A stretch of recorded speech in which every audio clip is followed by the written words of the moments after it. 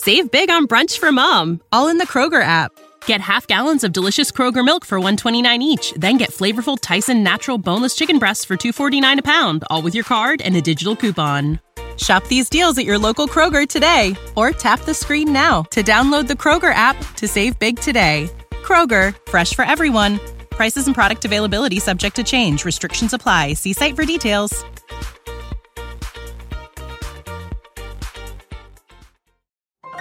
This is a podcast from Minute Media.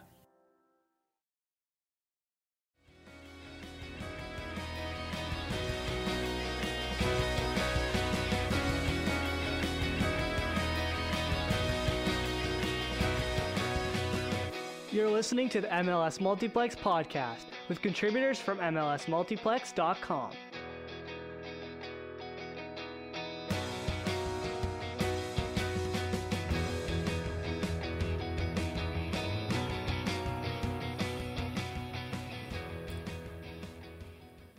Hey everyone, welcome to another episode of the MLS Multiplex podcast postseason edition, postseason Multiplex podcast, postseason preview edition. Say that 10 times fast. But welcome back to another episode where we'll get you ready for the MLS playoffs. We have some international nonsense to talk about, a lot of really awesome international nonsense. Well, some of it not as awesome as some other stuff, but we had a lot going on between getting ready for the playoffs. A lot of teams beating a certain team by a certain score line, which we will talk about in a second. So super, super excited. Even Connor is getting excited to talk about this. That's how you know this is going to be a good podcast. Everyone's happy, some of us more than others, but it's good to be back. Thank you guys so much for tuning in as always. I don't know who to start with this week. I forgot who I started with last week. Connor, you just had like this weird grin on your face. I'll start with you. How's your week going? How's school going? Are you almost done with school? Because you guys, when do you end? How much longer do you have? I end, my last class is December 6th. Then I got one exam, which is December 14th. So I've still got a bit of a ways to go. But things are getting very, very, very busy. Okay, what happened in the football? Both of you are reacting. Matt Ryan got sacked. It's not important. Oh my God. It's not important. We don't need to talk about it. Continue, please. Okay, well, if you weren't aware, we're recording Thursday night, and of course, Thursday night football is going on, and the Falcons are playing, so therefore, both of them are preoccupied by the Falcons game. That's not true. This is way more important to me. I just want to point that out. Yes, because you've been paying so much attention to and not reacting to the football game at all. There's nothing to see. I don't know what football game you're talking about. Okay. But yeah, my week's very busy. I've got 2 papers due on Monday, Tuesday, which are a lot. But then after that, I'm hopefully cooling off a little bit in terms of the amount of work I have.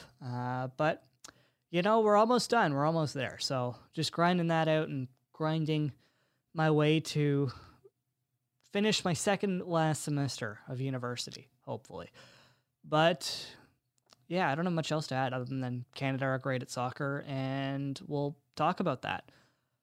Josh, how was your weekend? Week and weekend. It was not good. If I'm just being completely honest with you guys, it was not very good.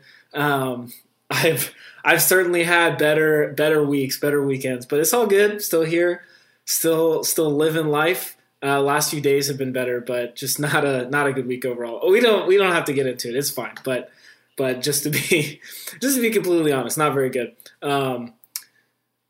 What all happened? I mean, really just a bunch of teaching stuff. That's taking up the majority of my time. Yeah, I mean, the U.S. was heavy on my mind, heavy on everybody's mind with their fantastic performance on Friday night. I'm sorry. This Falcons game is like the who's who of what could possibly go wrong. Matt Ryan is hurt. He is bleeding everywhere. Younghoe Koo made a field goal, and then the Falcons got a penalty, so he had to retake the field goal, and then he freaking missed it. Do you know how rarely this guy misses field goals? Oh my God. This is just whatever. Like I said, team. I don't care about the Falcons anymore. They don't deserve my attention.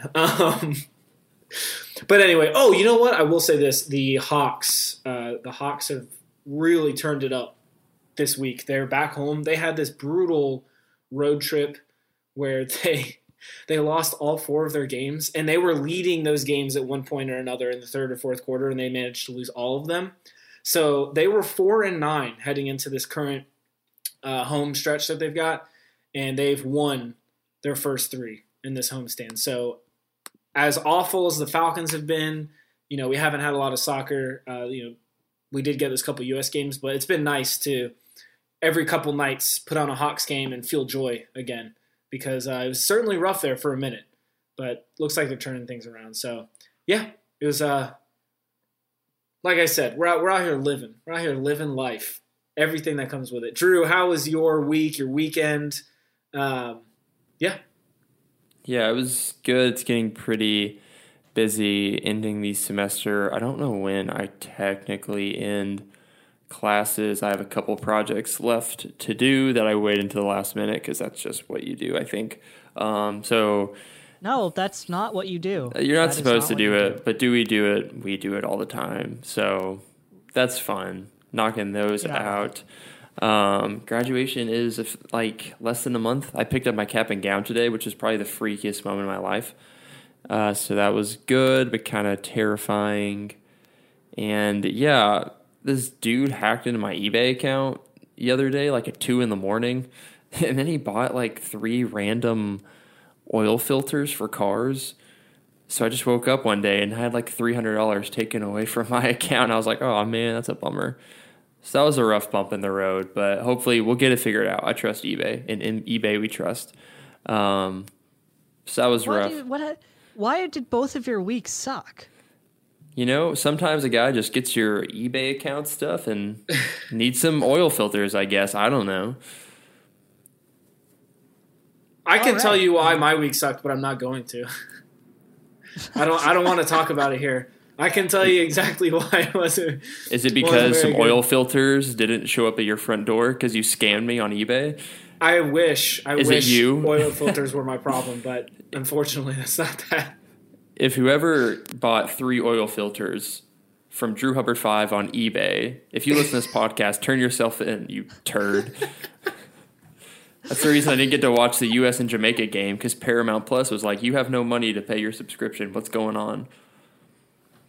Ooh. It was rough. I mean, I didn't miss a killer game, which was good, but... No. First of all, illegal streams do exist. Even... They do. Probably should have done that. That's not a pleasant experience, though. It's never a pleasant experience. Depends on the stream you use. I don't know. I don't use it very often. I basically only use it when I'm up here. You sound like someone who's figured out how to get really good streams all the time. You sound like a seasoned veteran. No, I had a friend of mine give me a certain site that's actually very good. So you got a guy. I got a guy. But I use it up when I'm in my office, in quotes, on the 3rd floor of my house, because my parents, our TV's on the 1st floor in the living room. So I can't watch sports when I'm in a class because, so I just pull up a stream on my phone or my desktop and I have the game on in the background. But, that's just how I do things. But speaking of soccer, let's talk about soccer because there's a lot of soccer to talk about. And we'll start with the U.S. because you talked about the Jamaica game. First of all, what did you think of the Mikel Antonio shot? Second of all, how pissed off are you? Okay, why are we starting with this? The U.S. has had one of their best performances of all time in the history of the program. We're getting the bad stuff out of the way early, Start and low. Then we're getting to the good stuff. It's all uphill from here. All right, fine. I'm not even angry about the Mikel Antonio goal. I mean, I'm not. It was awesome. It was awesome. Like, even as I watched it happen, like I didn't even feel that angry because it was such a good goal. Like, as much as I love the U.S. men's national team and want them to win and, think they should win or whatever against Jamaica, like, that's just one of those deals where you just sit there and as a soccer fan, like, that's what overrules your feelings. And you just enjoy that single moment of brilliance. And honestly, I really wish I'd been there because, like, every single reporter or journalist, media member that was there live, they said the sound it made coming off his foot was like nothing they've ever heard before. So like I really wish like I was able to see that in person just for that, just for the sound alone. So in that sense, not upset. The U.S. failing to win on the road to one of the worst teams in CONCACAF is disappointing, but because of what they just did on Friday night, I think it kind of softened the blow of that result. And at the end of the day, if you win your home games and you draw your road games, like that's a recipe for success. So, and last thing I'll say about this is that Antonio goal really kind of threw the U.S. off its game. More so because these are still these young kids. And it's clear that they were so strong in the first 20 minutes. And then when that goal happened, it's like they just didn't really know how to recover from it. And I think that's something that they will get better at over time. So that's not something I can really be that upset about either. It's not like, Greg Berhalter was out there playing, Paul Arriola as a center back. I can't be upset at Greg Berhalter because he put out a good team. And, again, these guys are just young and they're going to have these sort of growing pains. So, how lucky did you guys think you got? Because, in my opinion, the Jamaican offside foul goal should have counted. Yeah, I don't know, dude. I think this CONCACAF's a weird place, man. It's a weird thing. But I'm kind of with Josh. Like, they played Mexico on a Thursday, Wednesday, Friday, and then Jamaica on Tuesday. Right? Are my days right? Yeah. And then you're going from playing in Cincinnati, which, by the way, fun fact, the U.S. women's national team, U.S. men's national team, and FC Cincinnati all have 3 wins at TQL Stadium. That's bad and really good. So credit to Cincinnati. Love that for you. But when you're dealing with these young kids and you're getting up for the super big game against Mexico, a little bit of hangover flying from Cincinnati to Jamaica, I think is understood. I don't want to say expected because I don't want that to begin to be the standard of dropping points to teams that you are just more talented than. But not too disappointed. Lucky break. Yeah. Again, thanks to some dude in California, I didn't get to watch the game, so that was kind of a bummer. But I think I've seen the highlight. Haven't watched it very closely yet, but I do see what you're saying. And lucky breaks, CONCACAF. It's a weird place. Josh, any comment on the disallowed goal? It is what it is. If I was a Jamaican fan, it is what it is. If it was the other way around, I'd be really upset. But I'm not. I'm on the lucky side of this for sure. By the way, also missed in that match was the Chris Richards handball. Right? Was that this game or was that in? Yes. I don't know. Yeah, apparently he had a handball in the first half. I didn't see it, but the ref missed it, and VAR would have caught it, theoretically. Which I think the news of the weekend that kind of got lost in all of these games is that CONCACAF is installing VAR for the rest of qualifying. It is? Yes. I thought they couldn't do that. That's what they said, but I think there's been enough pressure to where they've figured something out to where they can get it done, which is hilarious because when have you ever heard of, I don't know, this is just so silly. This is a qualifying tournament for the biggest tournament in the world, like in the sporting world, and you've decided, you know what, a little more than halfway, we're going to put this thing in that should have been in the whole time, can completely alter the rest of this tournament, but we'll just go ahead and put it in. No big deal. So, they fumbled the bag here. As usual, CONCACAF.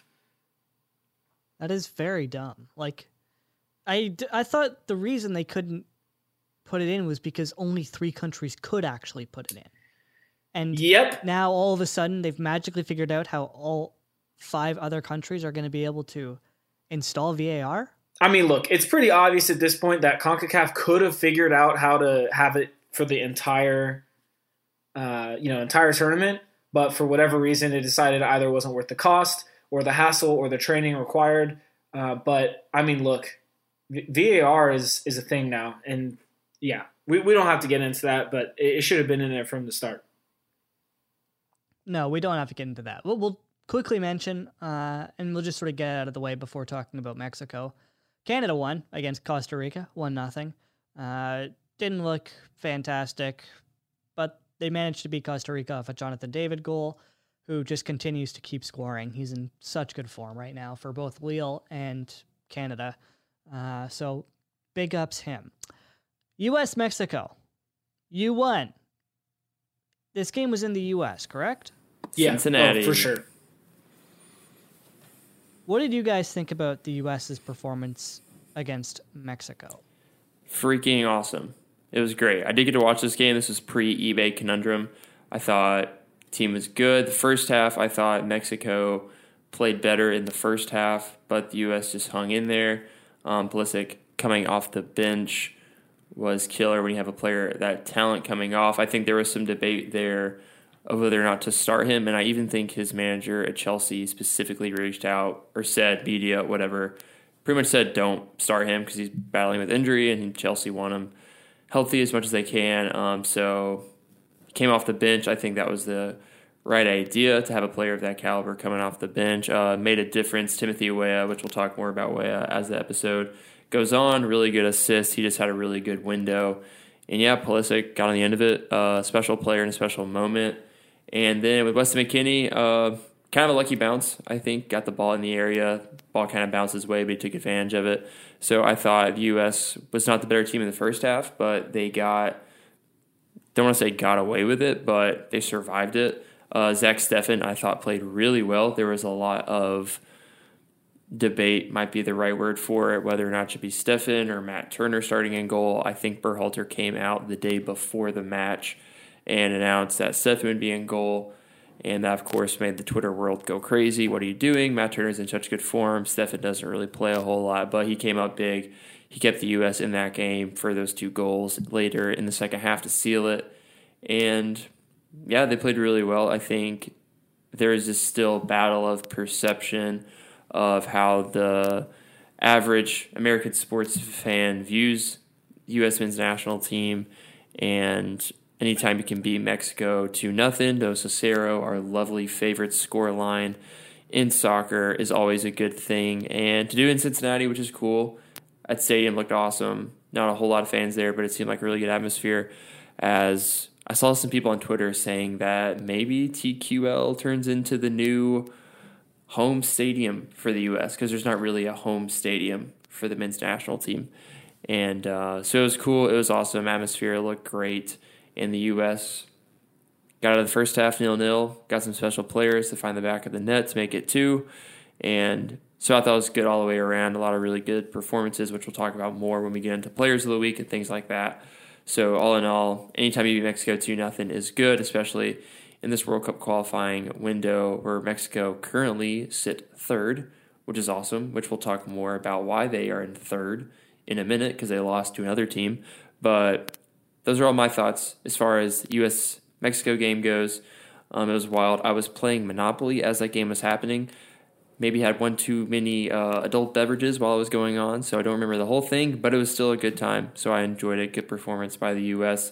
Josh, what did you think about the 2021 version of 2-0, the third consecutive time the U.S. has beaten Mexico? I think I saw a stat. That's the first time in this rivalry a team has won 3 in a row since 1937, and it fell the U.S.'s way this time. So what did you think about the U.S. getting it done against Mexico for the third straight time?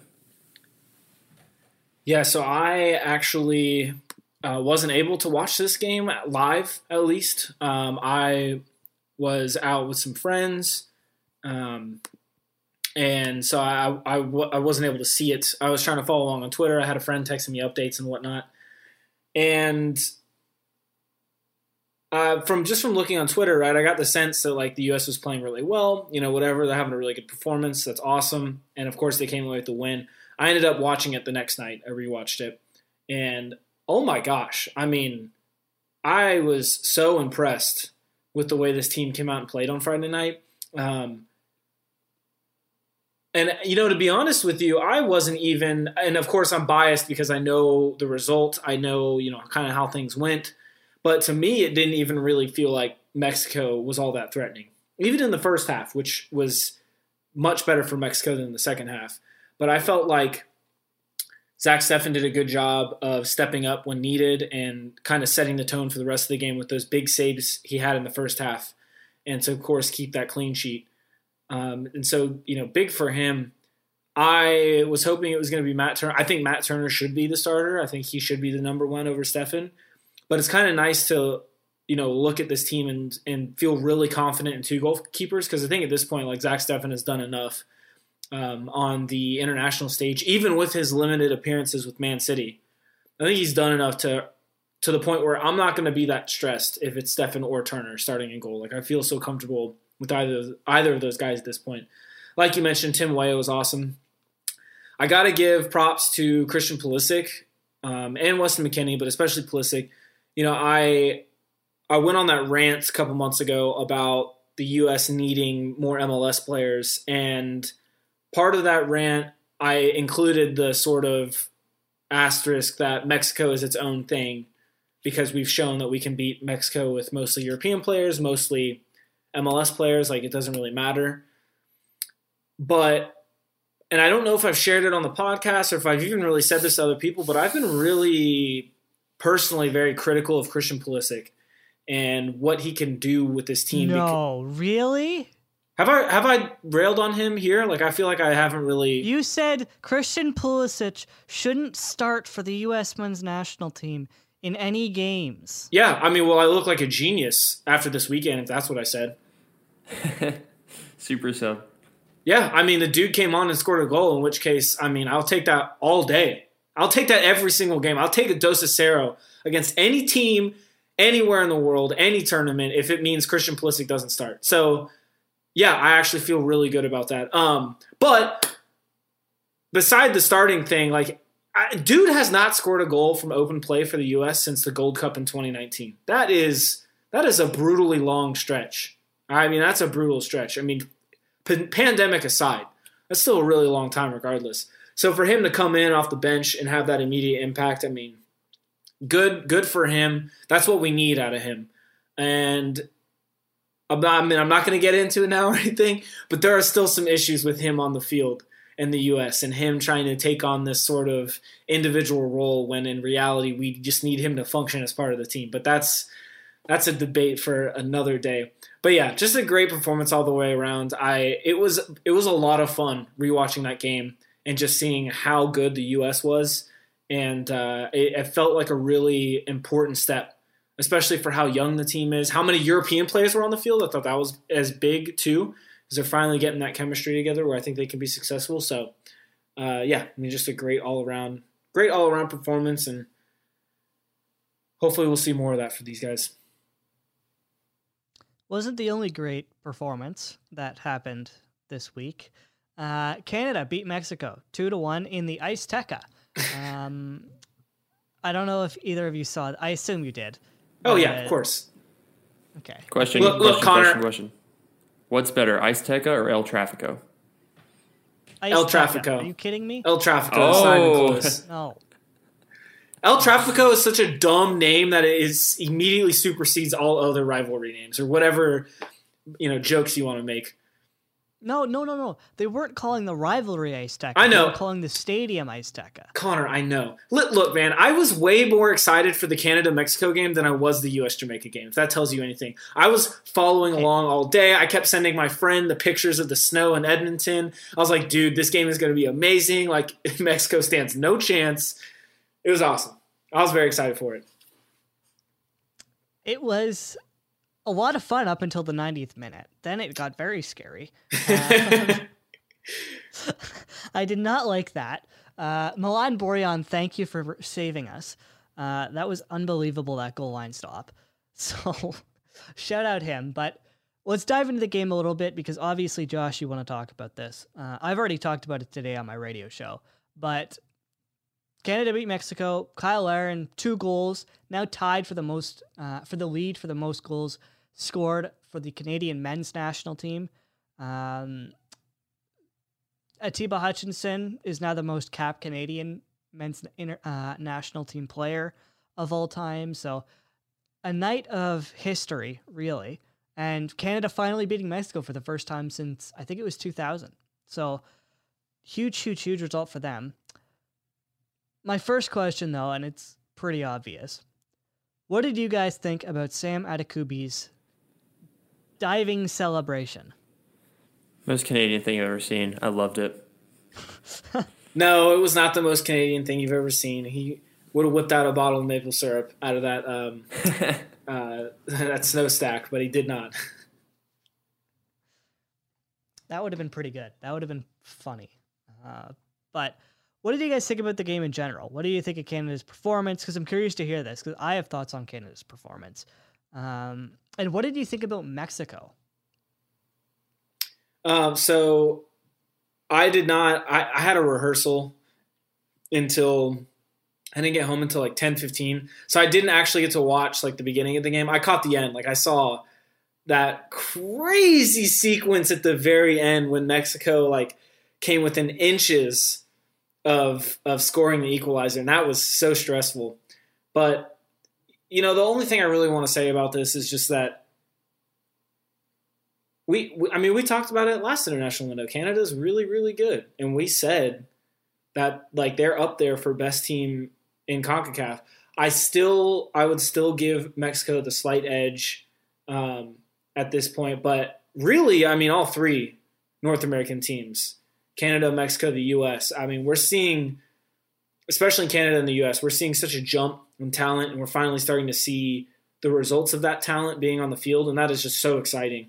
And as for Mexico in this window, like, in all fairness to them, they are missing a lot of key players along the back line. They had to play 2 road games against the 2 best opponents they're going to face in this entire qualifying format.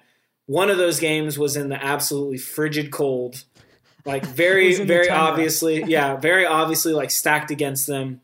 And so I guess it's really not all that surprising that Mexico lost both of these games if you look at it that way. But it is still kind of a shock to the system to see the U.S. and Canada handle business like they did. Now, is it going to be like that when the U.S. goes on the road down to the Azteca? Probably not. Canada, that's different. They are. I think they're Mexico's kryptonite, for the record. I think if there's any team Mexico wants to ever avoid again for the rest of their time, it's Canada, because those teams just don't fit like that. But yeah, if you're a Mexican fan, like don't freak out. Like, it's going to be fine. You're still going to make the World Cup, and I don't think it's time to fire Tata or anything like that. But just a bad trip up north for them. Bad trip up north. Drew, what did you think about the Canada-Mexico game? Yeah, I think I didn't get to watch a whole lot of it. Obviously, got to see the Sellies, saw the goals. It was good to see Canada do that. And it was good, I think, when we talked last window about Canada potentially being the best team in CONCACAF. A recurring theme that kept coming up was, they get results, but they don't win the games they're supposed to win. They'll get this big win, and then they'll draw like to Honduras or Jamaica or things like that. But leading up to this game against Mexico, there was so much hype and build up to it. Like you said, Josh, you paid attention to that game. That was like the most I've ever cared about a Canada soccer match in my life. Just because everyone was like, they might actually have a shot here. And the fact that it was being played in snow just made it that much cooler. So there was a lot of hype in this. And it was a game that Canada very well could have won, and they did. Now, granted, like we talked about, the end was a little, crap, what's going on? Like, is this going to be another Canada have a good result, but you didn't get the 3 points? You only got the 1 point when you should have gotten 3. But they held on, no matter how crazy as it was. So, like Connor said, first time in 21 years that they've beaten Mexico. So this is a big win. A lot of really big players that we watch play in the league, Tejan Buchanan, Alistair Johnston, and just all these players that we see in MLS just tear it up against Mexico. And on the Mexican side of things with the Tata Martino, I think I'm with you, Josh, but I don't think the rest of the country is with you. I think there is this expectation just in Mexican soccer that beat everyone no matter what. And when you lose to the U.S. is bad enough. 3 times in a row, I think that's pretty bad. And then when you lose to Canada, that's just embarrassing. Now, it shouldn't be because Canada's a good team, but there's this historical perception that, like, it's Canada, you know, like, what are you doing? We're Mexico. So I'm with you, Josh. I just don't think the majority of Mexican soccer media and fans are with you. I think he's in a very tight situation right now. Obviously love him, what he did in Atlanta, but pretty wild times, key players. But yeah, that was, I don't know much about Canada soccer. I'll let Connor take the most of this, but that's like, that has to be one of the most iconic Canada soccer moments between that and the women winning gold this year. I mean, this is like Canada's run. So I know it's not the summer, but good 6 months for Canadian soccer. So huge win for me. I don't know if Connor, you probably have more to say about where it fits in the overall landscape of Canada soccer. Where does it rank in all-time wins and things like that? But and to talk about the atmosphere, like Edmonton was nuts. Like that was so cool to see in a city that you just think of the Oilers and you think of that, but to see that city go crazy about soccer was pretty awesome. So Connor, I'll let you take it, but it was an awesome win to see Canada do that to Mexico after Mexico lost to the U.S. So yeah, it was great to see. Jumping off that point on it being a great year for Canada, I've seen a lot of people actually saying Canada probably had the best year of all the soccer federations on the planet. Like over Italy, over everyone, considering the success that they've had with Canada winning the gold medal, now top of CONCACAF and World Cup qualifying, the success that they had at the Gold Cup, where they probably should have beaten Mexico if it weren't for the homophobic chants. Yeah, but talking more about the game, I think what neither of you mentioned was just how cold it was. Like, that was the coldest game Mexico has ever played in their history. It was like negative 15 degrees with the wind chill in Celsius. Okay, I was about to ask, what is that in Fahrenheit? It's like 6 Fahrenheit. That somehow sounds even worse. Yeah. Exactly. It's really, really cold, although it can get colder. What's even funnier about that is the actual temperature was -7 at kickoff around there. FIFA doesn't actually recommend you consider suspending a match until the base temperature is -15 Celsius, which was what it was with the wind chill. So they still had a ways to go. I will say the field wasn't fantastic. It definitely could have been better. Ball was bouncing a lot. Really, it wasn't a great pitch, but was that grass or was that artificial turf? Artificial turf. So yeah, Canada didn't really benefit off that. I think with the next window, they're looking at grass though. So you can look forward to that when Canada plays the US and the US has to visit Canada on January 30th, where the potential locations currently are BMO Field, Hamilton's Field, or Olympic Stadium in Montreal. So where's the other stadium? Hamilton, Ontario. Oh, okay. Isn't it's south of Toronto. The Montreal Stadium, is that indoors? Oh, the Olympic Stadium? No, I don't think so. No, because they're gonna have to install turf or like grass if they do play there. They're talking about potentially doing that. That's one of the options, sort of thing, which would cost a whole boatload of money. But they're thinking about potentially quickly putting in turf. But it is outdoors. It's Olympic Stadium in Montreal, if you're looking it up. But yeah, we'll see what they do with the next window. This game, I thought Canada played okay. They could have been a lot better. Given the conditions, I thought they were pretty good. I thought it was their most impressive win, though, I've seen from them in a very long time. It rivals the win against the U.S. at BMO Field in 2019. Given the team that Canada had for that game. And yeah, it was just really, really impressive result for Canada. I take it both of you are looking at the stadium currently? This is wild, dude. Call me crazy, but that looks indoors to me. I don't know. I'm like really I think confused. You're right. It kind of reminds me of BC Place. maybe it has that like rollaway roof, but oh yeah, it looks like the roof can be closed or open. It reminds me of the Viking Stadium that like there's a roof, but it can be clear. So essentially, there is no roof. Who plays here? What is this stadium? I just googled. It's okay. A little bit of context on the stadium. First of all, it was decided to keep the roof permanently closed in 1992. Okay, so there you go. It is closed. It's from when Montreal hosted the Olympics. Is this where the Expos played? Olympic Stadium. I think so. Go Expos. Yeah, and maybe it was Saputo. No. This is where the Expos used to play. Yeah, I'm thinking about which, if it's outdoors or not, because I think it was going to be outdoors. I don't know. Basically, they want it. The team wants it on the East Coast because it's easier for travel, despite what former podcast guests would like to make you believe. You know who you are if you're listening to this. You're not right. Yeah, so we'll see what they decide to do. They could stick it out in none of it for all I know. But yeah, let's continue talking about Canadians though, and let's get into this debate, even though I really don't want to. Under 22, MLS Young Player of the Year was awarded today.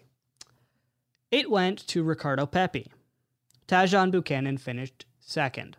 Tajon Buchanan earned more votes from the players and I believe the fans. However, Ricardo Pepi won because of the media. I'm not as angry about this as some people. I find it okay, whatever, is what it is. I find it kind of annoying that one section of the vote sways it so much. But I'm more curious to hear what you two have to say as Americans, because I'm sure my Canadian bias is tearing me alive in terms of wanting Tajon Buchanan to be named Young Player of the Year. I don't know if it's... I'm looking at the breakdown right now. I don't know, again, literally, I have no idea how this works. But, sorry, I don't know if the media gets a heftier vote or if it's just because Ricardo Pepi really won the media race. He got 59.1% compared to Tajon's 19.7%. So I don't know. That seems very swayed. But, I think these votes are so weird, dude. The fans getting a say in it's just wild because then it opens the door of, well, who has more fans? Is the Lane United people... If Joseph Martinez scores from the penalty spot, it's probably going to win Goal of the Week if it gets nominated. That's how this nonsense works. So, I mean, both really good players. I think the thing that might have been hurting Tajon in this whole battle, if you want to call it that, is that Tajon plays with such really talented players. And when you're playing with Heel, Buxa, Bo, Matt Turner, this whole team, you kind of just get by the wayside. Bo, Ricardo Pepi, I mean, you're the only bright spot on one of the worst teams in the league. So maybe that's why he got the vote. Careful there. Jesus Ferreira and Nkosi Tafara do play for the We love Nkosi. Rough season, but we do love FC Dallas. Their Twitter and Instagram is very good. So shout out to FC Dallas' social media people. But I think that's why. But they're both really good players. I think Ricardo Pepi would be more than happy to be in Tajon Buchanan's shoes right now with a supporter shield in one hand going for an MLS Cup and possibly the best team in league history. So I think Tajon is just fine winning games with Canada, winning shields, but is what it is. Both really good players. Daryl DK got a nod in there. He's been heating up lately. Ezekiel Barco got a nod in there. I don't have any idea why that's a thing. Julian Araujo got in there. Good player. All these guys are good players. But all aboard the Pepi train. Choo-choo. Yeah, no, I mean, this just isn't a big deal. It's just not. If we can talk about the media being a huge factor, but, Pepi, as far as the player and club vote goes, he wasn't that far off from Buchanan. So doesn't really matter that the media had so much sway. in my opinion. Also, like, they're both good, and, like, it doesn't really matter. Either one could have won the award, and I think it's, that's awesome. Like Drew said, Tajon gets to bring home some silverware, and Pepe just gets his little player, young player of the year trophy. So I think Buchanan really wins out of all this. And I also want to say that as an MLS fan, I can appreciate what both of these guys has done in MLS this year. And it's not, to me, it's not an American or Canadian thing. It's not a media bias. Hold on. This is the same player whose fans voted him into an All-Star game just so one of the social media admins could get a tattoo. So I don't know why we're underestimating their fan base so much in this particular instance. Like, they put this guy in an All-Star game, they can make him win, Young Player of the Year. So it's whatever. All right, now that conversation's over, thankfully, let's continue the topic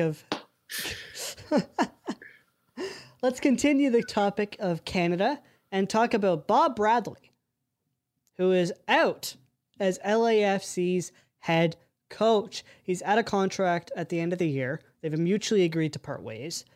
He'd been with the team since their first season, and he's being pretty heavily linked with the Toronto FC job.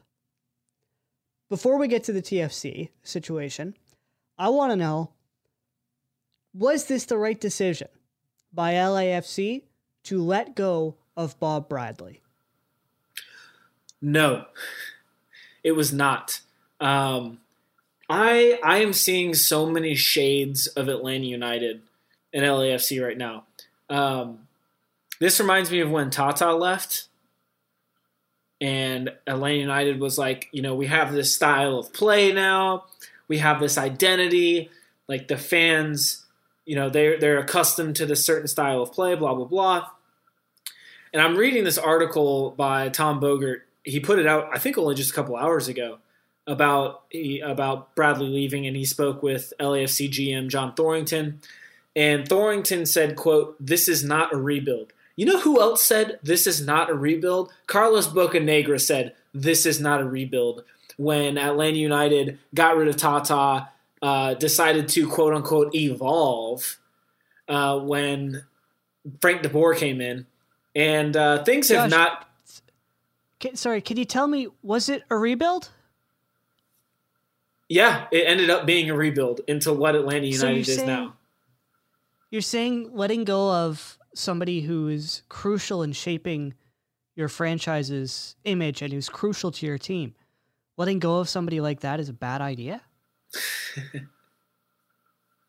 Maybe, Connor. Maybe. Just maybe it is a bad idea. If only there was past evidence of that happening with, I don't know, Atlanta United or, Toronto FC.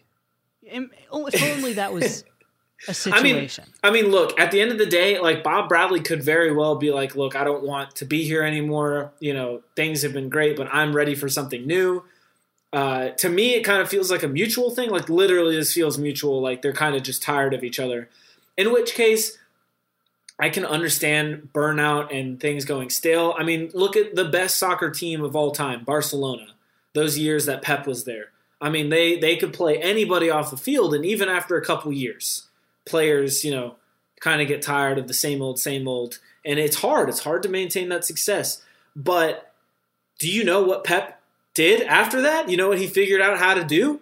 He figured out if I refresh the squad consistently enough, I don't run into that issue. Look at Man City. He's been there for, 4 or 5 years now? Nobody talks about burnout with that team because they're constantly refreshing the squad. Did they refresh the squad with LAFC? No, they did not. All they did was get rid of guys, and the wrong guys at that. Moving Walker Zimmerman was a mistake. Moving Mark-Anthony Kaye, it's too early to tell, but could end up being a mistake. Yeah, I mean, I just don't think they refreshed the squad enough. I think Bradley's a great coach. And by the way, when he ends up in Toronto, because he will, this is exactly like the Greg Vanney to LA Galaxy situation. Not a single report came out about that. Everyone was just like, oh, well, yeah, he's going to LA Galaxy. I mean, duh. Like that's exactly how this is going so far. Not a single report has come out about Bob Bradley going to TFC, but everyone's like, yeah, I mean, it makes sense. Like, it's going to happen. And Bradley, Toronto's going to be really good again. They're going to be really good again. I don't know how long it will last. And the only fear I have is he starts playing Michael at like striker or something. Nah. Because I mean, son. even if he does, like, there's a part of me that like really wants that to happen. Now that you mention that, I don't think he's I don't think he's going to do anything like that. What I did learn recently, and actually just today, apparently his brother also works for TFC, Ryan, as like the head of communications or something, which I had no idea about. So there's even more of a connection. But did you have anything else you wanted to add, Josh? No. No? Drew, let's get your thoughts on Bob Bradley departing LAFC. Yeah, first thing, it was really funny. I was watching We Are LAFC the night before this happened. So I wake up the next morning like, oh, crap, that's funny. So that was funny. Yes, I don't know if it was a good move or not. We're talking about the need for refreshment in a squad, and 4 years. I'm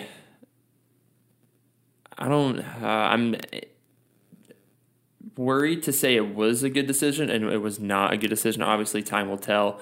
But I think this idea of needing squad rotation leads me to think that it wasn't the worst thing in the world. I think I lean more on a lot of the mistakes were around the general manager, whoever that is, which I like to think some of these moves Bob Bradley did have a hand in and a say in. But like Josh said, I mean, losing Walker Zimmerman was huge, and all these transfers going on with the club.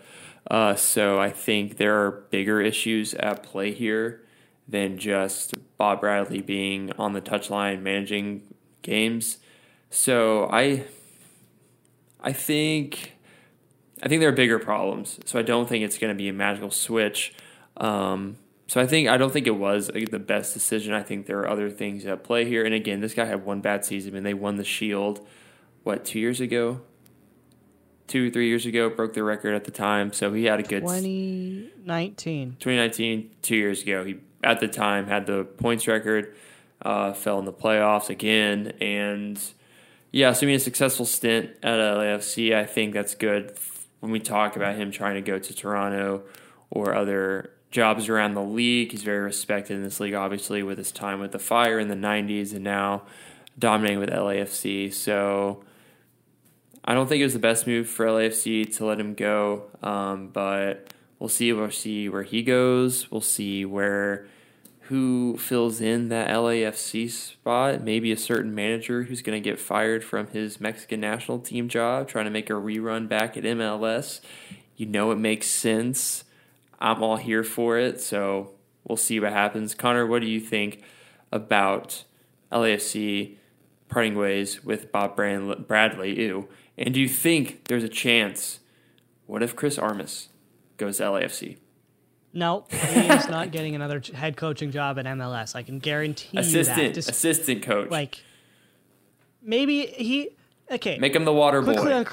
Quickly on Chris Armas. He's a terrible head coach.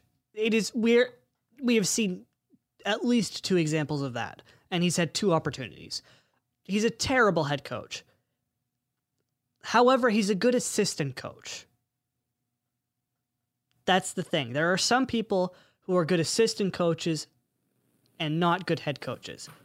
Tata Martino and Chris Armas on the same coaching staff in LAFC. That's the best thing I've ever heard. I want that more than anything. That would never happen. That would not never a chance, happen. But I wish.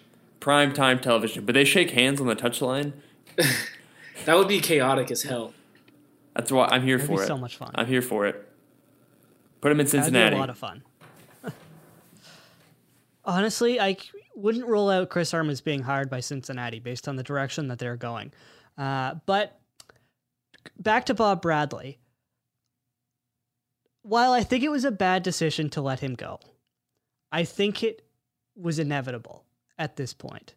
The team had really stagnated this year. You know, you just sent Diego Rossi on loan. Brian Rodriguez just got back from being on loan. You just sold Mark-Anthony Kaye. There are rumors surrounding, why am I blanking on his name? Starts with an E. Edward Atuesta. Atuesta, thank you. Edward Atuesta. Rumors surrounding him potentially looking at a move. I think it was Brazil he was being linked to.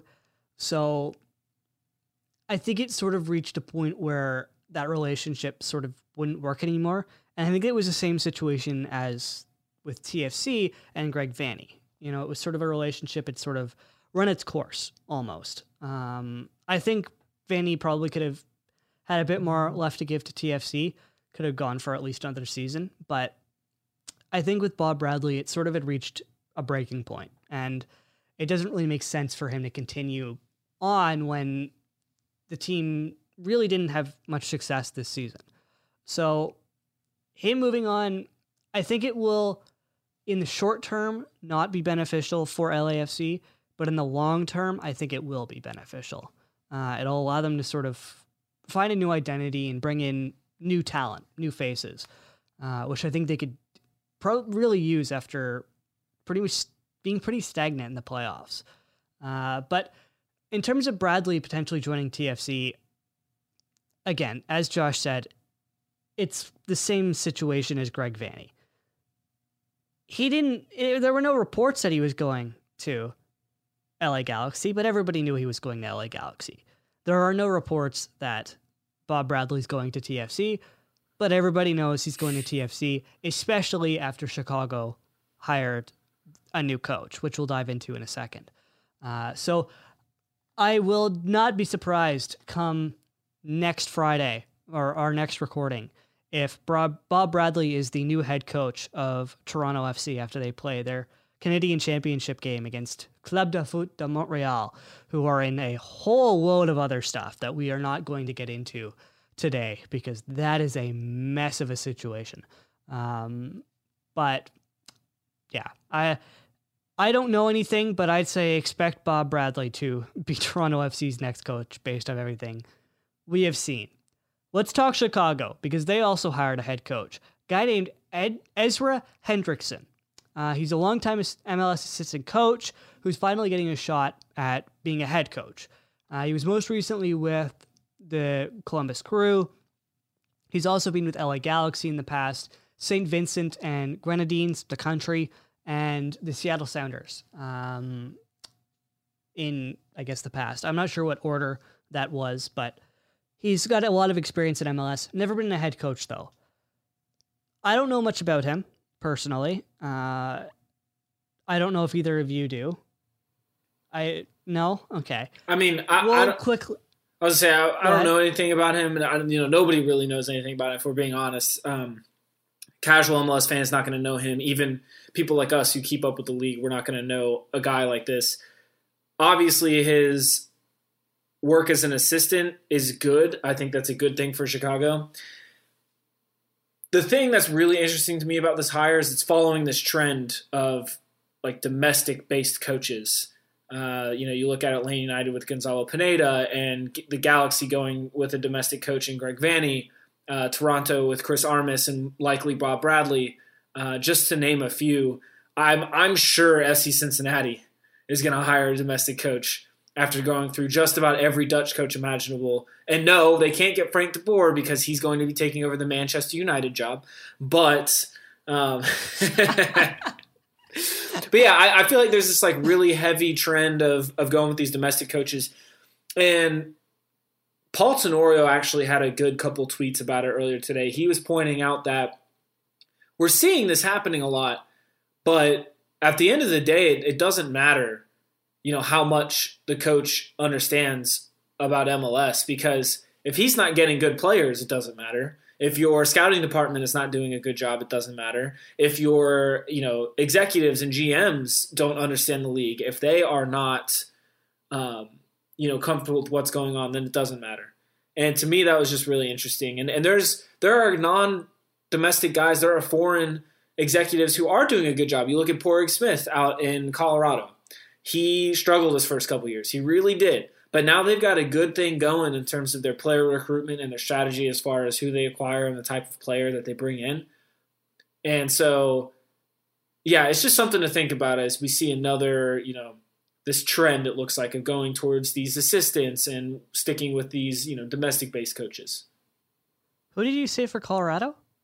Porig Smith. That's how you pronounce it. Their current coach is Robin Fraser. I'm sorry, not coach. Their GM. The guy above. Okay. Yeah, and hey, look, and Frazier's another example of getting a domestic coach. It's a guy who's been around the league for a long time. Yeah, his stint in Chivas was unfortunate, but then he was in Toronto for so long as an assistant, and that's something that has panned out. But at the same time, as I had pointed out, Porig Smith and the type of player that they decided to bring in as they were hiring Frazier, that makes a big difference too. So part of me thinks that teams like Chicago and Cincinnati are still not going to figure it out because of bigger problems at the club. I think Chicago stands a better chance going forward if we were going to decide between the two based on who's still there. But yeah, interesting trend in MLS right now. Drew, what do you think of Chicago hiring Ezra Hendrickson? Yeah, I think we talked a little bit about his history coaching. He was an assistant for that Columbus Crew team that won it all last season, so he knows how to win. He knows a winning atmosphere, a winning culture. He's been assistant with Seattle, so we know he did not win MLS Cup with Seattle. He was there before they won MLS Cup, but Seattle's just always been good. He was with the Galaxy, so he's been around. He knows the winning culture, which is really good. And I think that is something really big in Chicago right now, because Chicago is just one of those teams that you just expect to lose every time you watch them play.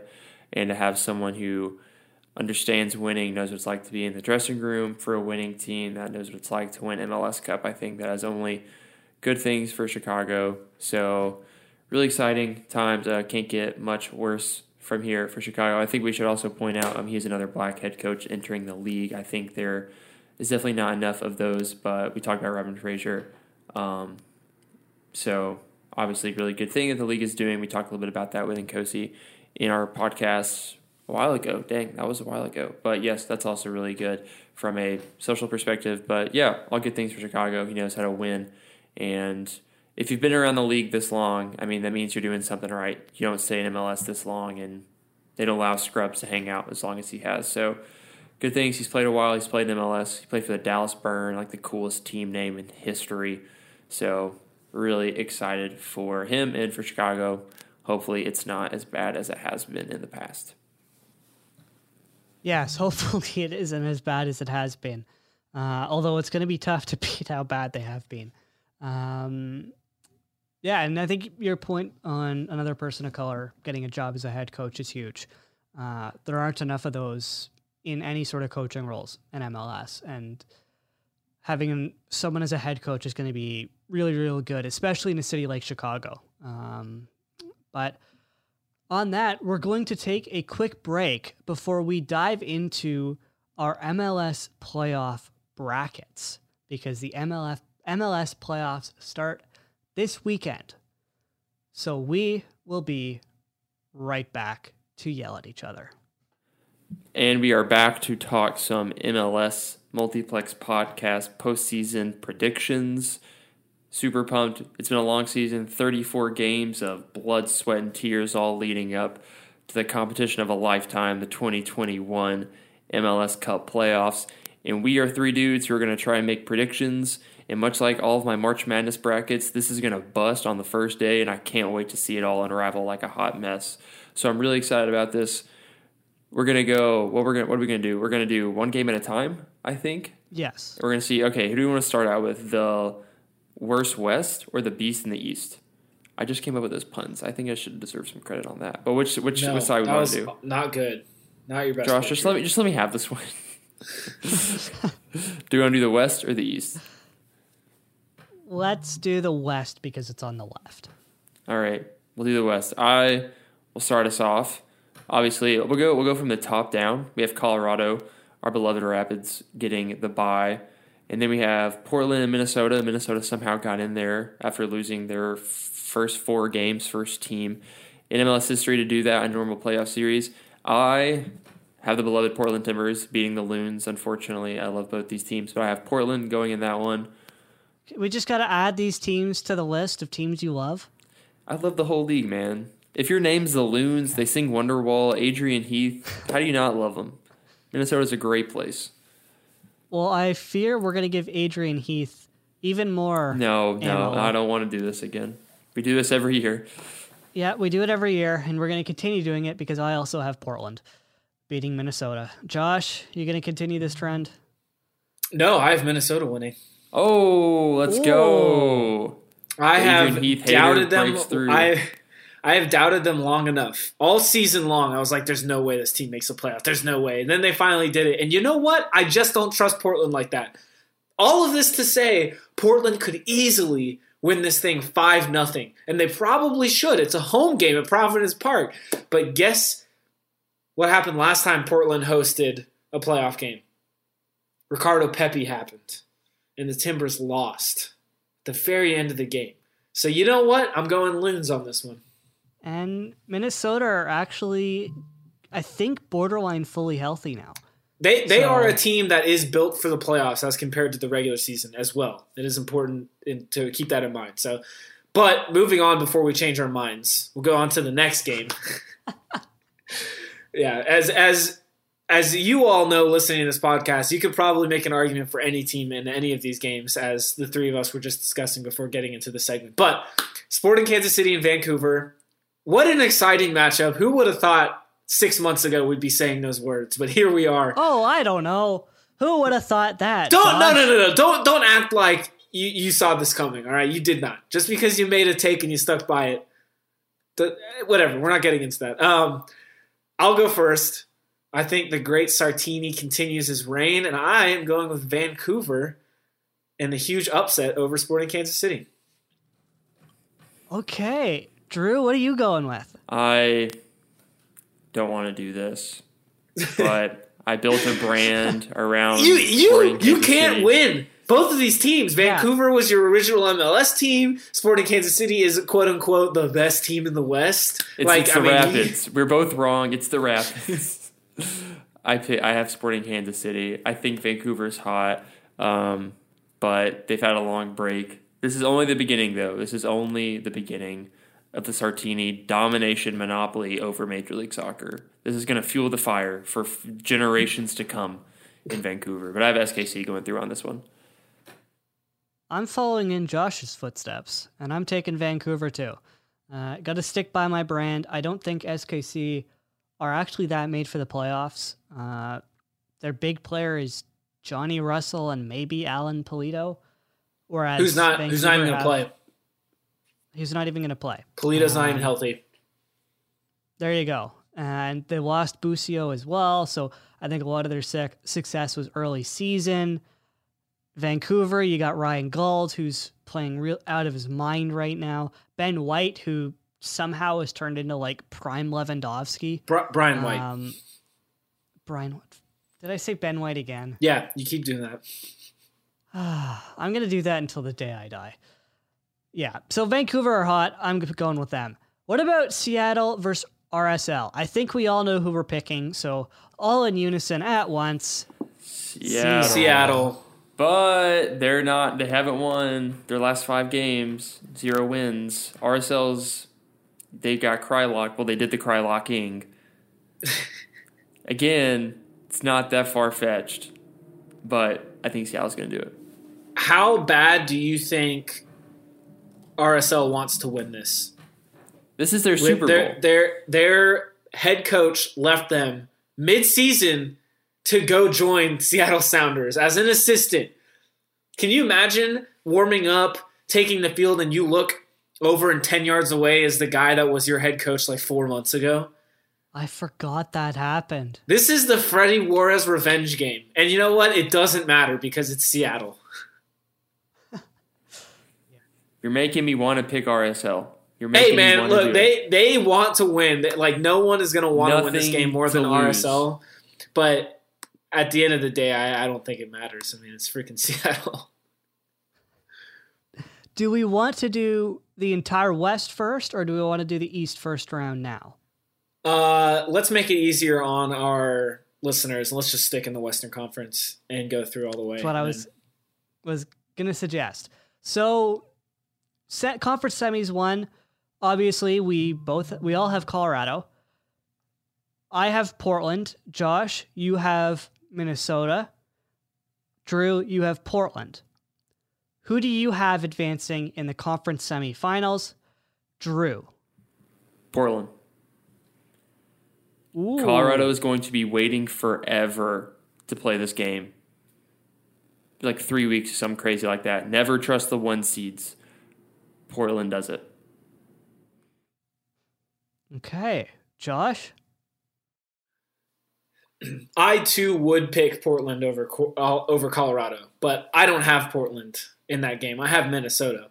Therefore, I am picking Colorado to advance over Minnesota. I just think that, you know what? Drew's got an excellent point with the break. However, they've needed a couple guys to get healthy, and so I think this might actually end up benefiting Colorado. But like I said, if it was Portland, I'd probably pick Portland too. What about you, Connor? I am also going Colorado over Portland. I like Colorado a lot, and I think they're going to be very, very good because I think they're very deep. So, yeah, maybe that's a sneak peek to the conference finals. But next matchup, we all have Seattle. I have Vancouver.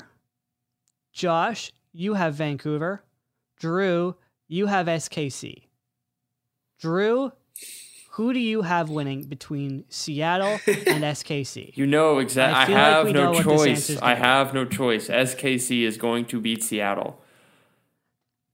What a surprise. All right, Josh, I think where I know this is going too. Yeah, this is where the Sartini dreamboat trip ends. The honeymoon is over. I got Seattle advancing to the conference final. I, on the other hand, have the honeymoon continuing. You are crazy. Vancouver. You are crazy. You are I am absolutely insane. The reason I have Vancouver advancing is Seattle are without Ladero. And I think that's a huge loss. Vancouver, on the other hand, are fully healthy. And they are firing at all cylinders right now. You look at the last game of the season where Vancouver played Seattle. Vancouver was very threatening the entire match. I think Vancouver does it. That's my hot take of this episode. I think Vancouver gets to the conference finals. Let's go to the conference finals. I have Vancouver and Colorado. Josh, you have Colorado and Seattle. Drew, you have Portland and SKC. Drew, who are you going with? Portland. It's either Portland or Seattle. That's how this world works. This is my beginning of the season prediction involved Portland and MLS Cup. I have to stick with it. It breaks my heart to see my beloved SKC, best team in the West, go down. But Portland, their defense is pretty terrible, but trust them to get it done in the playoffs. So I'm going Portland will make it to MLS Cup out of the Western Conference. All right, Josh, who do you have of Seattle and Colorado? I, like Mr. Hubbard, am a man of culture and understanding, and so I know better than to not put Portland or Seattle into the final. So I think, I think Seattle is going to beat Colorado. I say it all the time. We all know my take on this, but you need those game-breaking players. Colorado has none of those kinds of players. They're very well built for the regular season, and I think they are well coached enough to make it to a conference final. But when you're coming up against a team that, one, has experience and two, has talent, like Seattle, really, really hard to pick against them. So I've got Seattle going to MLS Cup yet again. I am incredibly torn, and I have flip-flopped between Colorado and Vancouver numerous times. I hope to God you have Vancouver in the final. At least make it a Cascadia team. Right now, I have Colorado, but as we've continued on this episode, I've increasingly wanted to switch it to Vancouver, so I'm switching it to Vancouver last minute. I have Vancouver going to MLS Cup. I think Santini will carry that team to glory. Yeah.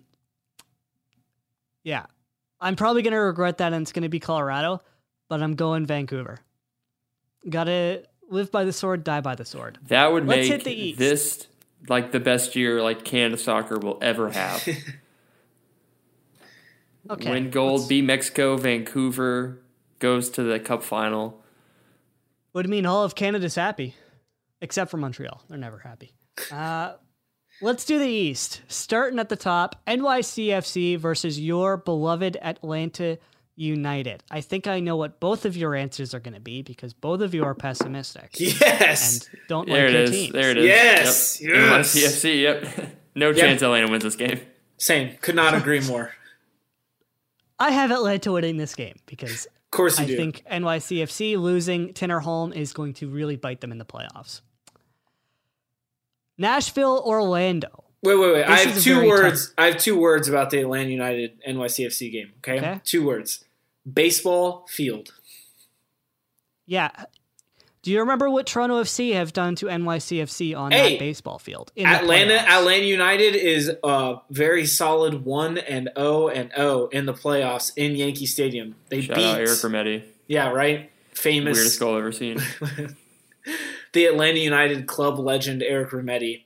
Definitely never went to go play for another MLS team or anything while he's here. So they know how to get it done on said baseball field, but this is not the same. This is not the same Atlanta United. All right, let's go to Nashville, Orlando now. This is an incredibly tough game to call.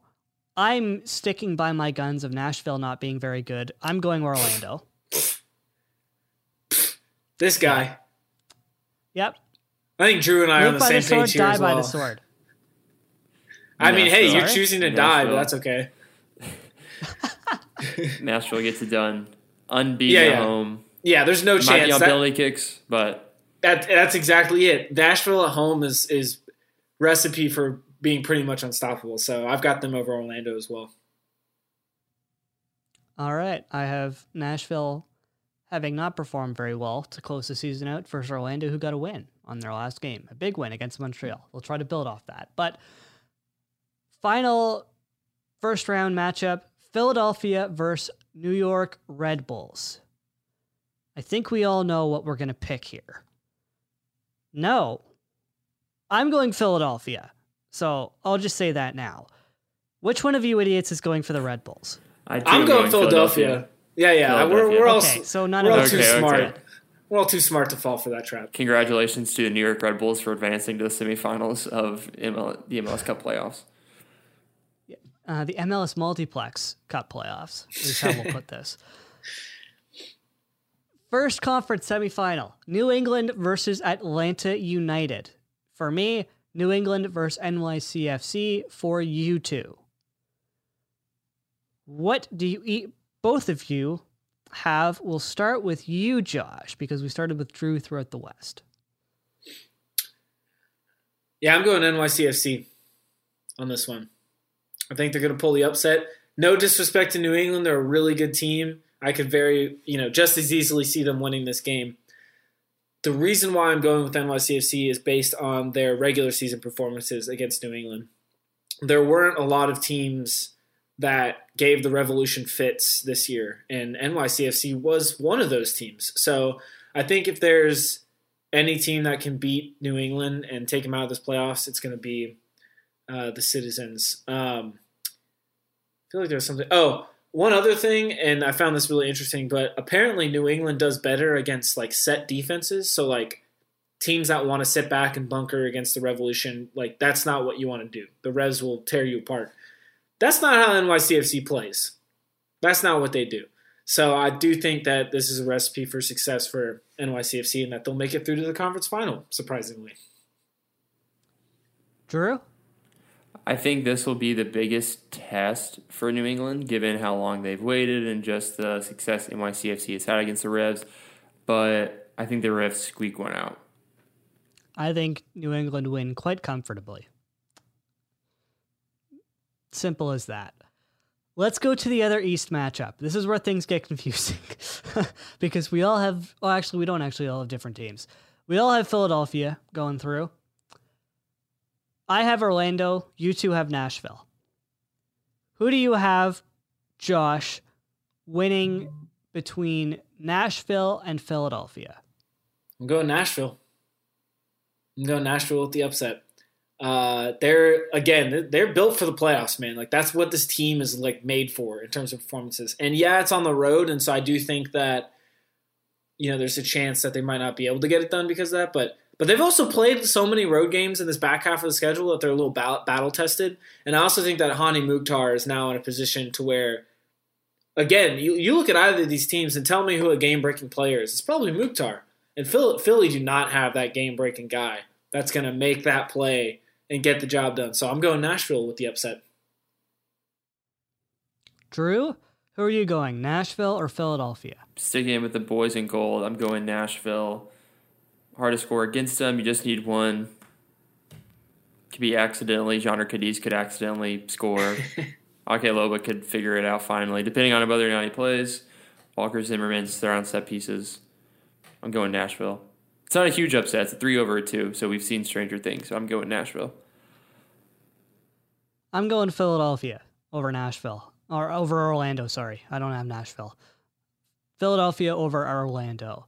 Let's finish with our conference finals.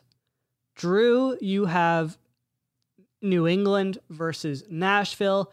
Josh, you have Nashville versus New York City FC. I have New England versus Philadelphia. Look at all this variety. Josh, yeah, look, we're bound. Somebody's bound to get it right. That's what you think. We all get it wrong. And then the Red Bulls win it all. Yeah, right. Yeah, there you go. Josh, we've been starting with you. We're going to continue starting with you. Who do you have? New England or NYCFC? Not New England. Nashville or NYCFC? It's a lot of N teams. I've got Nashville going to MLS Cup Final. Oh, my God. I've got Nashville going all the way to MLS Cup Final. I cannot believe, like, I filled out the bracket and I looked at it and I was like, wait a minute. I was like, how did I get here? How did this happen? But they'll be a home when they play NYCFC in my made-up alternate timeline that definitely will not become our actual timeline. But, yeah, I've got Nashville getting it done. Again, if they're going to be at home like that, which I'm banking on, then I just don't see how anybody can really stop them.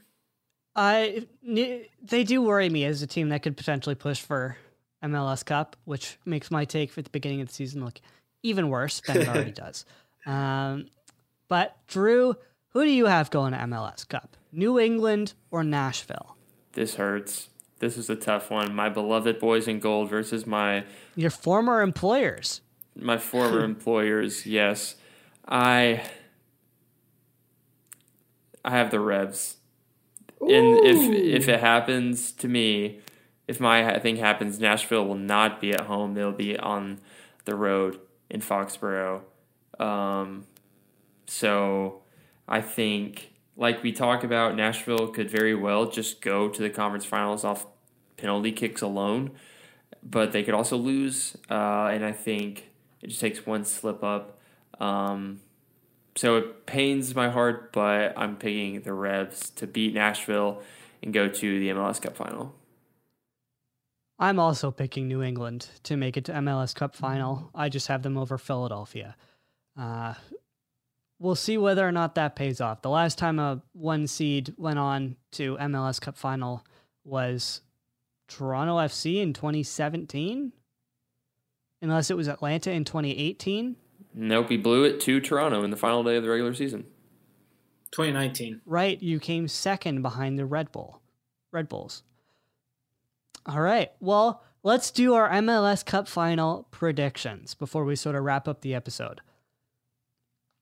My final is Vancouver against New England. Drew, you are New England versus Portland. Josh, you are Nashville versus Seattle. Why is Drew look like he's about to die laughing? This is hilarious. Looking at this bracket, this is so dumb. This is hilarious. This is so funny. Did you just hear the team names that came out of your mouth just then when you just gave us all our like what in the world? It's insane. But we'll start with you, Josh. We'll continue starting with you. You have Seattle against Nashville. Do you have Seattle winning their third MLS Cup in 7 years? 6 years? 2016, 2000? Or does the South continue its second-year success trend? Check it out on ABC on, I don't even know, when is the final? Who do you have winning it all, Josh? Boys in gold. I got Nashville. I got Nashville pulling off the upset over Seattle. And I feel like god-awful about picking them over Seattle because this is going to be taking place in Seattle, and like it makes zero sense. Actually, wait a second. Seattle's worse at home than they are on the road. No. What's their point totals? Because it's based on point totals. It's not going to be on seed. Seattle finished on 61. Seattle finished on 60, Nashville 54, so it would be in Seattle. Oh, I was one off. All right. I'm not feeling good whatsoever about picking Nashville over Seattle, but Nashville. I'm going Nashville. 2-1 win, by the way, is what I put down as my tiebreak score. 2-1 win. Okay. Yeah. Drew, who do you have winning between Portland and New England? I made this prediction at the beginning of the season, not knowing how good the Revs were going to be, but I'm going to stick by my prediction. I think the Revs' success or lack thereof in MLS Cups is going to continue. I think Portland will beat New England 2-1 in the MLS Cup final. I think you never pick the team to win that won the Shield to win the Cup, and I think the Revs are just going to have another ounce of pain in their history of getting to finals and losing it, whereas Portland is going to go, this will be their second trip to MLS Cup, and this will be their second MLS Cup. So I have Portland winning MLS Cup 2021 after winning MLS's back last year, and they will defeat the New England Revolution 2-1 in Foxborough. So I have Portland beating New England. That was my take from the beginning of the season, and thankfully it's possible now. So I have Portland winning it all. Connor, who's in your Cup final again, and who do you have winning MLS Cup this year? Directly bouncing off of you, I have Vancouver against New England, and I have New England winning MLS Cup by a score of 2-0. We will see whether or not that happens. I'm taking the Shield winners. I think it's bound to happen at some point. They're such a good team. So, yeah, I have New England winning. Let's do our players of the week, goals of the week, and our games to watch, which Josh has yet to pick.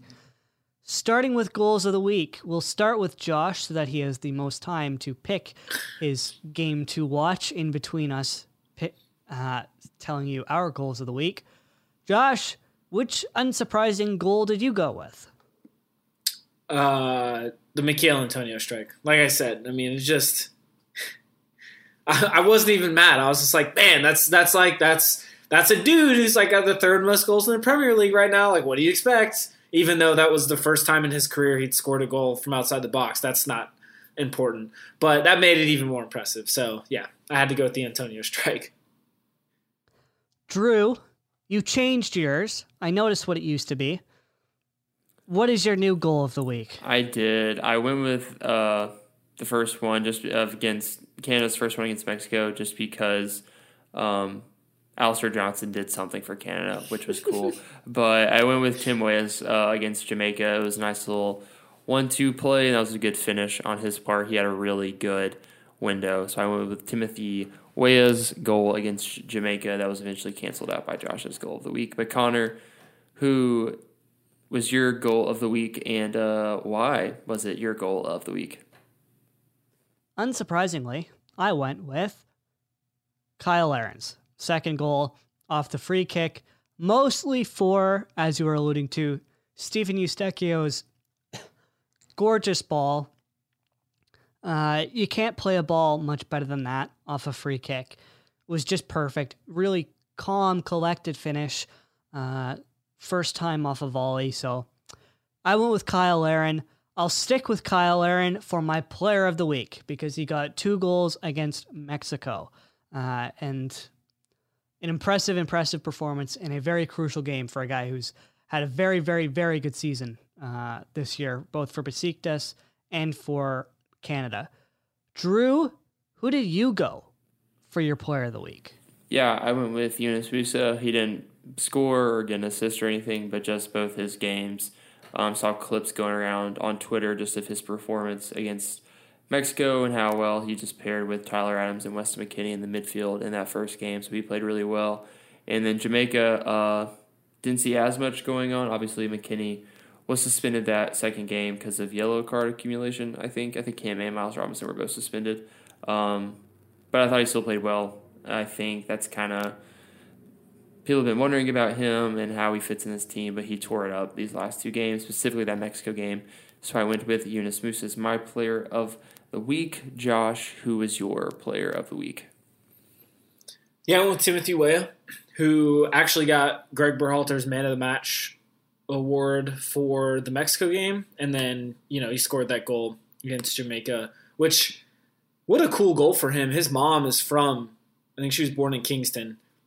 So he is of Jamaican heritage. And so Is he?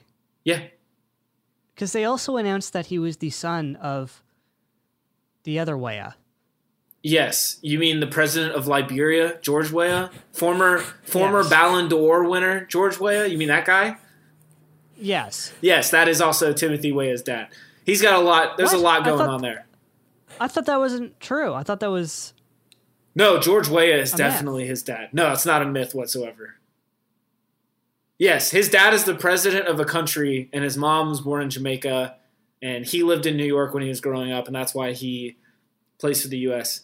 But anyway, Timothy Weah, great. I didn't realize that. Yeah, it's really cool. Like he's just a cool, like, really cool guy.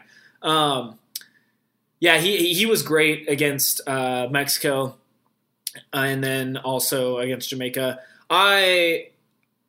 If not for the Michail Antonio goal, like right after, like Timothy Weah's goal was like already phenomenal on its own. Like as I was watching it happen, I was like, whoa, and then he scored. I was like, oh my! I couldn't even believe he scored. And the angle from the way it looked, it was just so good. So good for him. It's so great to see him finally reaching his potential. He's dealt with so many injuries, so just cool all around. So Weah gets my player of the week. What about your game to watch, Josh? What is your game to watch? Yeah, you know what? So my game to watch, honestly, I would have picked your game, Connor, but I'm not going to be a jerk and steal it right now.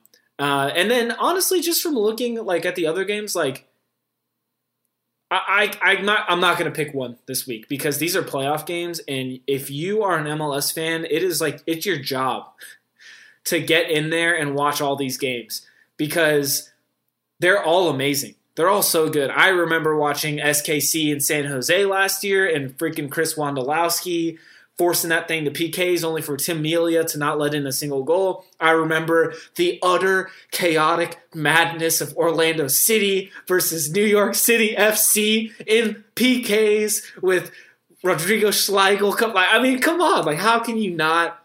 I mean, I'm about to cry with like joy and excitement for what is arguably the best time of the year. So I will not be unjust to myself and pick just one game when I could say all the games. They're all going to be awesome. I can't wait to watch all of them. It's amazing how your perspective changes when you leave school and don't have 20 assignments due at the end of the semester. Yeah, you're right. I have no stress whatsoever. It's all good.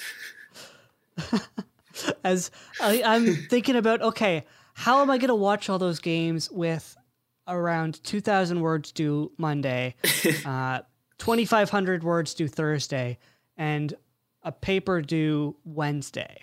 Let's see. I have to figure out my timing for that. To be fair, usually I would normally be teaching on the weekend, but because of a weird scheduling quirk, we taught this past weekend. And it was supposed to be this weekend. So I suddenly have a free weekend. And then plus Thanksgiving break after that, so I don't even have teaching anyway. So I'm lucky. Things have lined up very nicely with the playoff calendar and with my real life calendar. There you go. So Josh is lucky and gets to watch all the games, so therefore he doesn't pick a game. Drew, you and I are not so lucky because we both have schoolwork and other work that we have to do. What is your game to watch?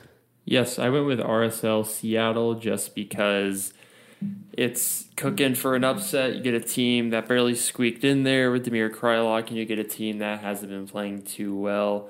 But at the end of every conversation you have about the Seattle Sounders, you can literally just end it by saying, but it's Seattle, and it makes sense. So we'll see what happens. 10:30 on Tuesday. Am I actually going to stay up? I have no idea. But we'll find out. We'll see what happens. Should I be doing schoolwork? Absolutely. Will I? Absolutely not. So my game to watch, Seattle RSL, 10:30 on Tuesday. Connor, you got a good one that's thankfully on a weekend. Shout out to the Atlanta Falcons for not playing on Sunday this week, just so I have no excuse to not just sit there all weekend and watch MLS. So I'm very excited about it. But Connor, what is your game to watch this week? My game to watch is Sporting KC against the Vancouver Whitecaps, 5 p.m. on Saturday.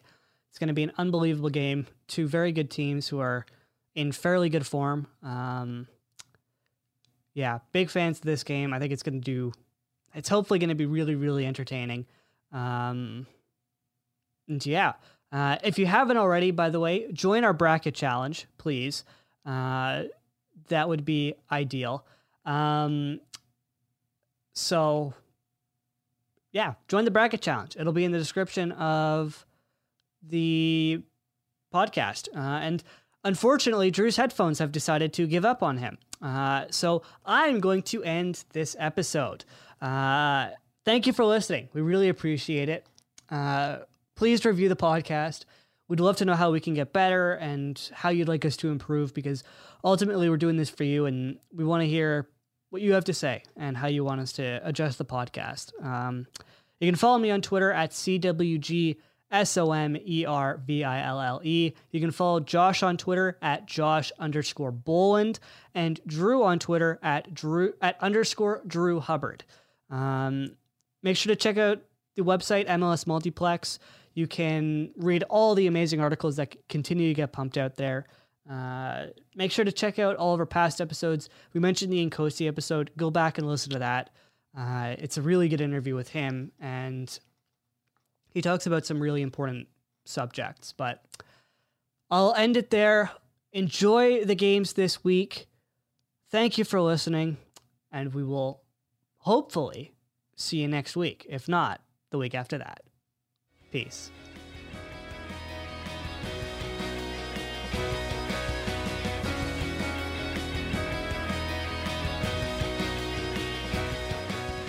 Thank you for listening to the MLS Multiplex podcast. Check out all of the contributors' written work at MLSMultiplex.com.